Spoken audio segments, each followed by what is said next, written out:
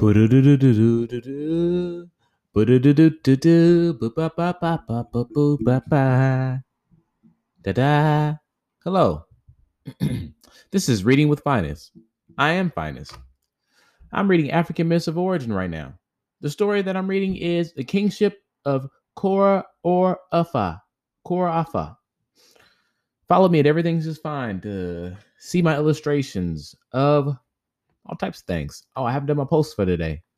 Thanks for reminding me. All right, let's start the story off. Hey, read every day. If not, I got you. Let's start this story. The Kingship of Kororofa.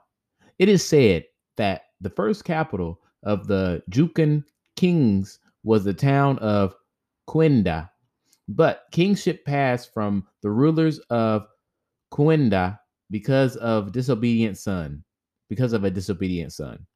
The king had grown old and felt himself near death, and so summoned his son to learn the secrets of his kingship.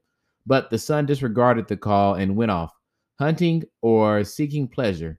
When the king was told his son had left without attending to him, he was angry and decided that his son would not be worthy of it, be a worthy king. So instead, he called his grandson and revealed to him the secret of kingship.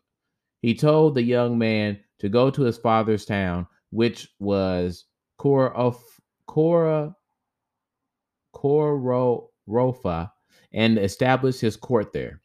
When the disobedient son returned, his father scolded him and told him he would never be a king. But in consolation, the father appointed him the ritual master of the earth, responsible for ensuring the fertility of the soil and the growth of the crops. Very similar story is also told to explain how kingship ended in Kororofa, and again his how kingship passed from Kororofa to Wukara. An added detail is that the dying king enters a great tree and that the brothers pursue each other. The history of the Jukun kingdom is marked by warfare with the Kanaura of Borneru, but at one time, at least, their relations were peaceful. It is said that Jukun king went out to war against Borneru, and the two armies met in battle. The king of Borneru, a Muslim, called on Allah for help against his enemy and brought down a fire to earth, which set the grasses blazing and surrounded the Jukun army. The soldiers were terrified by the flames and began to throw down their weapons in panic, seeking some path through the circle of fire, but their king reassured them, reminding them of his ritual authority, and used his powers to call down a heavy rain which extinguished the flames. His soldiers were heartened by this proof of his power and renewed their attack.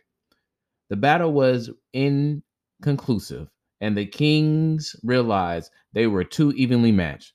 The Jokun king withdrew to his capital. The king of Bonaru later sent Jukun king a reminder of the way in which he had called down the fire from heaven. A burning coal was laid on a bed of cotton and enclosed in a basket and delivered to King, the Jukun king.